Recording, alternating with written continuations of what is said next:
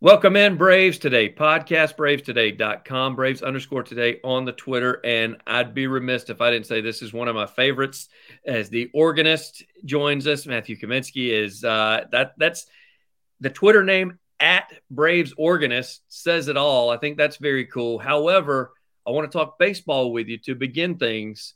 Right now, we are 5-6 at home as we record this. Have you contributed to this slow start at home?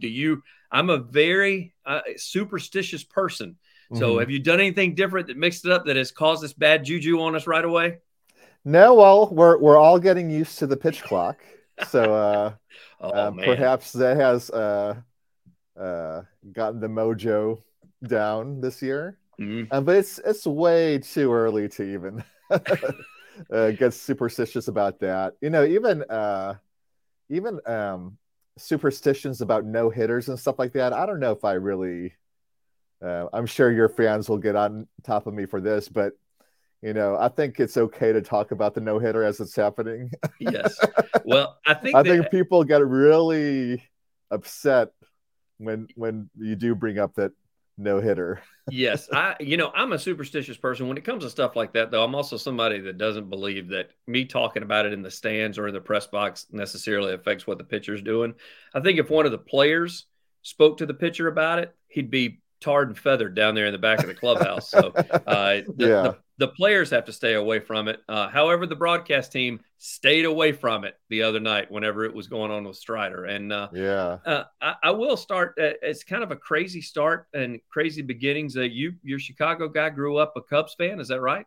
Or were you a Sox fan? Yeah, I was a Cubs fan growing up, so don't hold that against me, Braves fans. I think most Braves fans kind of know that by now. Grew up going to Wrigley Field and remember hearing the organ there. But, I never really thought that was something that I was going to do. I just really enjoyed going to Cubs games. Yeah. And I've been to a couple White Sox games as well, but for some reason, it wasn't quite as memorable there. I think I've been to a lot more Cubs games when I was younger.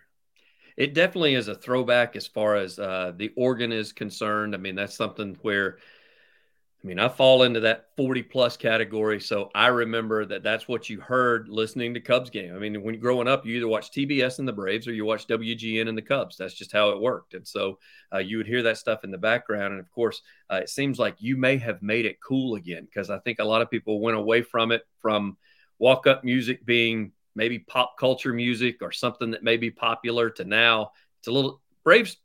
The guys still have their walk-up songs, but still, this is something that you've made cool again, huh? Well, I think I've made it more interactive than it was in the past. So, my first year when I started in 2009, I set up my Twitter account, and that's when it kind of blew up, where people could suggest songs. And of course, I have to pick the ones that work best on the instrument, and I have to, choose ones that work best with the player's name and all that type of stuff. But I think the interaction that fans could have with me and with the game is something that really appeals to the fans. I mean, there are people that go to the games now to listen to you. You realize that, right? Well, I mean, they do go to the game to watch the game, but they're there and they're like, what is he going to do next? Yeah, well, it's not exactly the Matthew Kaminski concert that they're putting on the tickets. So I do agree with that. It's funny because you kind of stumbled into this. You said that it was in 2009. It was just one of those things where you were given lessons. Am I right? And then a friend of a friend said, hey, they're looking for something. Would you be interested? And was it a tryout? Was it just something somebody put you in front of someone? How did that work? Yeah, so I always tell people my audition was in front of about 10,000 people. So back in 2009 and even years after, they used to have spring training games at Turner Field just to get the stadium workers ready. So they usually had two of them every year at Turner Field, and those two spring training games were my audition. They wanted to see if I could kind of handle the pressure of playing, as well as taking direction while I was playing. So I was at Turner Field. I was actually in the press box, way separated from the audio booth. So, I had to listen to my boss on headset while I was playing, and they would tell me to like stop playing in 5, 4, 3, 2, 1, and all that type of stuff. So it's something I have to get used to, and it's something I still, my eyes are always looking at different things on the field, as well as listening to my producer on my headset these days too. So there's always kind of getting used to concentrating at more than one thing at a time. Your roles or you talked about it, it's more of a production now than what it was. It's not like a concert series or something like that. As you said, you've got somebody in your ear. Let's talk about show prep a little bit. Did a lot of this come natural when you started out in 2009? Did you just kind of try something to maybe turn their ear towards you, and then it's grown from there? Or through the years, has the show prep come more along the lines of, I'm going to look at the roster, I'm going to come up with some things? I know you say you use the fans, but then again, if somebody gets injured or you have a quick pitching change, may not have the input of fans as well as maybe something that you've played before.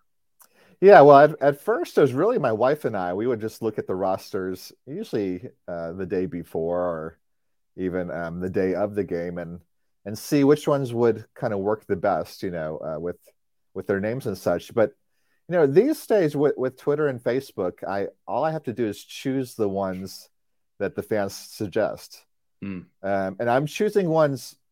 There's a couple of reasons why I choose songs. Number one, of course, it has to work on the instrument. But number two, I try to choose songs that are widely recognizable through different age ranges. So I don't want to just play new songs that, for example, like a 50-year-old and up may not recognize. And then I don't want to play just old songs that like the 20-year-olds wouldn't recognize. Yeah. So I try to pick the songs that are really universally recognizable. And then these days, I get a little bit less time with the pitch clock, so I'm trying to make it recognizable from the first note that I play. So I have to go right for that recognizable part of the song. How has that affected you? I mean, the pitch clock, we think about pitchers and batters and everything else. I mean, you've got, instead of having, what would you say the time difference is that you had before? Maybe 40 seconds to come up with something really quick that could last for 20 seconds. And that's been cut down to now you've got 25 seconds and they don't want you playing when they're in the box. Yeah. So it's not that drastic. So to me, it's really similar to college baseball. So I play a lot of college baseball games, and in college baseball, the on deck circle to the batter's box is not very far. It's definitely not as far as major leagues. So the time that I get now, I would say it's about 5 seconds less than I got in previous years with the Braves. And that's not too bad. And it's about the same as college games. So I think I was prepared to make my point.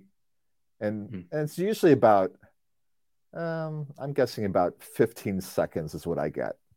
Sometimes it's a little bit longer, but it's about 15 seconds. And I could make my point in 15 seconds.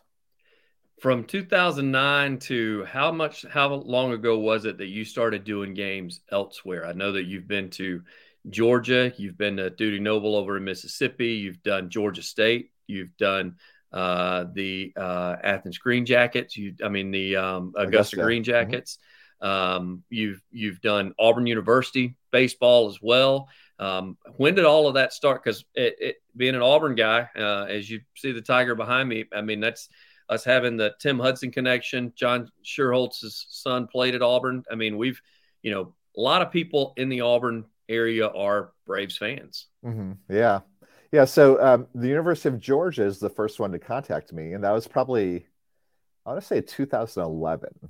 So shortly after I started with the Braves, and they had me coming out for weekend games, and I've been with them ever since. So I've given the University of Georgia kind of first dibs on my schedule. And then on top of that, like you mentioned, all the other schools, as well as this weekend, I'll be doing Georgia Tech, as well as Jacksonville State up in Alabama. So,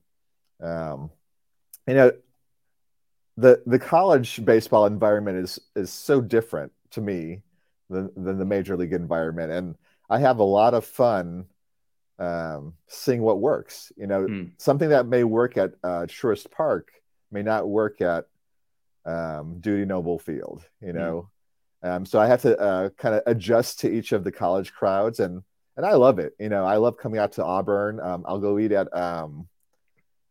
what's that? What's that restaurant I go to? Niffers. I don't know if they're one of your sponsors, but I always go to Niffers whenever I stop at Auburn, as well as I stopped at the Whataburger as well, and I enjoyed that too. So it's funny. Each of these towns I go to, I either check out the food, or I'll check out if there's a record store. So I'm a big vinyl record enthusiast, so I'm always going to the local record stores and checking that out as well. Well, I mean, I know you're a music major, but I could definitely tell, or got your master's in that from Georgia State. But I can tell just by listening to some of the things you play. One of my side gigs that I had coming up was before I got into hosting and doing talk and all that, of course, a DJ. So country music as well as classic rock. So some of the things that I hear, I know what it is, but I'm wondering if the 12 or 13-year-old may know. So that's why you have to have that combo of mixing it up where the older generation may recognize some stuff, newer generation. I will say when you do various events, various venues, you talked about, of course, you got your Atlanta stuff that you're used to. And so you have to just study on the series that's coming up, one team. But when you go do, say, Auburn or in Athens or, University of Georgia or go to Dudy Noble, are you having to do a little extra prep to kind of look at both rosters? Because you may not. Athens, I'm sure you're familiar with by now, but, you still now you're looking up two teams and having to know two different names and that kind of thing. Well, I still don't do the home teams for when I play the college games. So still let their walk-ups on. The home lineups, yeah. The college lineups present more of a challenge because, number one, I don't know who the regular substitutes would be for a pitch hitter. Also, they're not names that I regularly see from year to year. So a lot of times, when the Mets come into town, the Marlins, you see the same names over and over. But with the college, lineups, I think this weekend I'll be seeing Gardner Webb and North Alabama. So those are two teams that I've probably never seen their lineup before. So, but I do have there's certain names or certain first names that I have go-to songs for. So anytime there's an Andy or Andrew, I'll do the Andy Griffith song. Or anytime there's a John, I'll do John Jacob Jingleheimer Schmidt. So I do have my last second go-tos if I can't think of anything. And then if it's a pinch hitter coming in and I can't think of anything, I'll just play Who Are You by The Who. And that's really for me because I can't really think of anything on the spot. So, usually I try to get to the college stadium about an hour and a half before the game, and I'll kind of look at the lineup and see if I could quickly come up with something. Very cool stuff. I will ask you this before I let you go. You had your hand slapped? Have you done too much? Have you gone too far?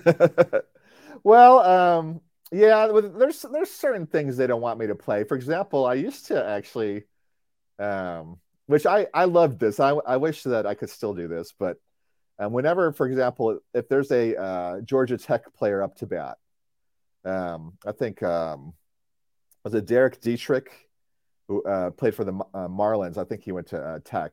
I would play the UGA fight song for him. Or if there's a UGA player like Alex Wood up to bat, well, he doesn't bat now anymore anyways. But if there's a UGA player, I'll play the Ramblin' Wreck from Georgia Tech for him. And then I've actually gotten booed before. I think this is why they don't let me do it anymore because I turned the college crowd against me.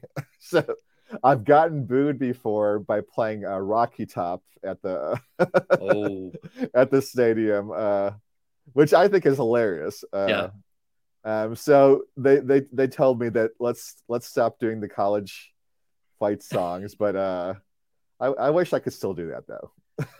So that's the one time you got your hands slapped. I'm shocked at some players that you may play something maybe edgy and they actually find it funny. They love it. Opposing players. I read a story about Derek Worth who Jesus is all right with me just because of what Jason he looked like.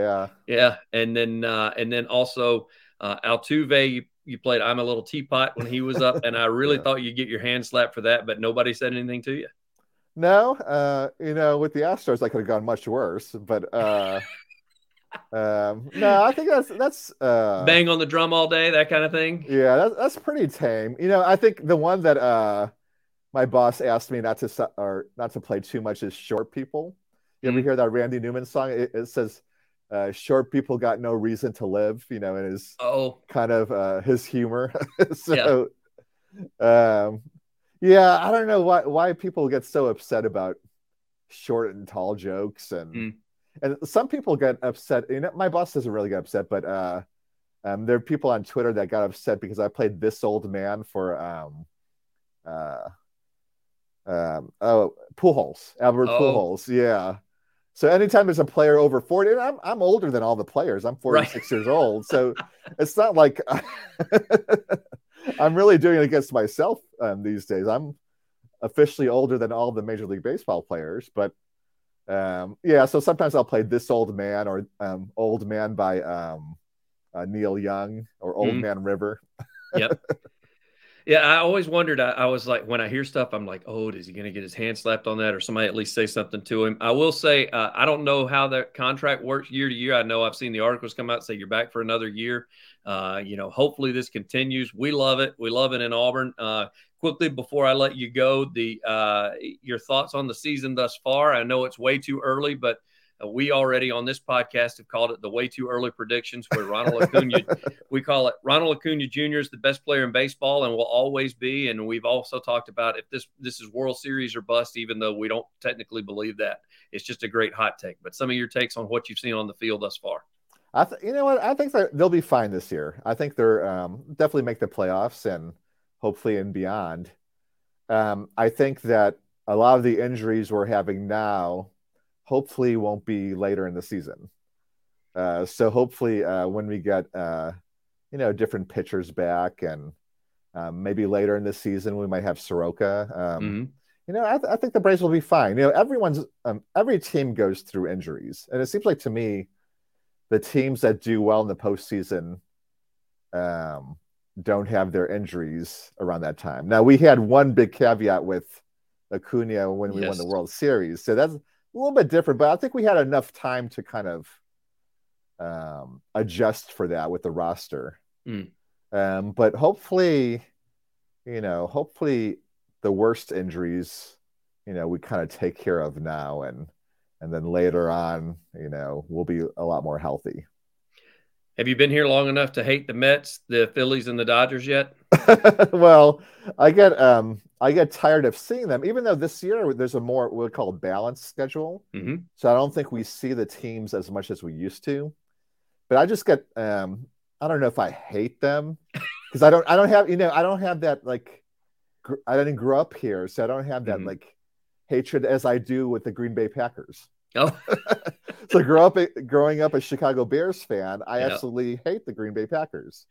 But I don't have that hate for the Mets or Phillies or Nationals. And actually, a lot of times, I find that their fans are the most receptive to what I do. So, the Phillies and especially the Mets, they have hardcore fans. So they let me know kind of sometimes the behind the scenes stuff that I could get at for a player. And some of them get angry at what I do, but that's Mets fans for you. But no, I just get tired of seeing a lot of the same teams. So I love this new kind of scheduling where we see a lot more of the teams. I think that's great. No, I do too. So looking forward to the season, looking forward to listening. I don't know if you have any trips to Auburn planned anytime soon. That would be awesome. And I know they can find out more information by going to your website. It's just your name. It's Matthew MatthewKaminski.com. Yeah, I played a weekend earlier in this season at Auburn, and unfortunately I wasn't able to fit in anymore. Unless there's a way for me to play I guess the SEC tournament or something. Or they're in the SEC, right? SEC tournament could be a possibility. I don't know that they're good enough that they'll get a regional or a sub-regional this year. So that would be another one that possibly happen, but I don't know that that's going to happen. So I greatly appreciate your time. This is very cool. This is a peek behind the scenes. We're always talking numbers and we're talking games. And I thought, you know what? he's just as much a part of what we see inside of Truist Park than anybody. So don't get to it, and it puts a face with a name. People hear the name, they hear the Braves organist, and I greatly appreciate the time you gave me. Yeah, thank you so much, and go Auburn, War Eagle. That's right, and go Braves and chop on. Yeah, and go Braves, and I'll see you guys around the stadium. You bet.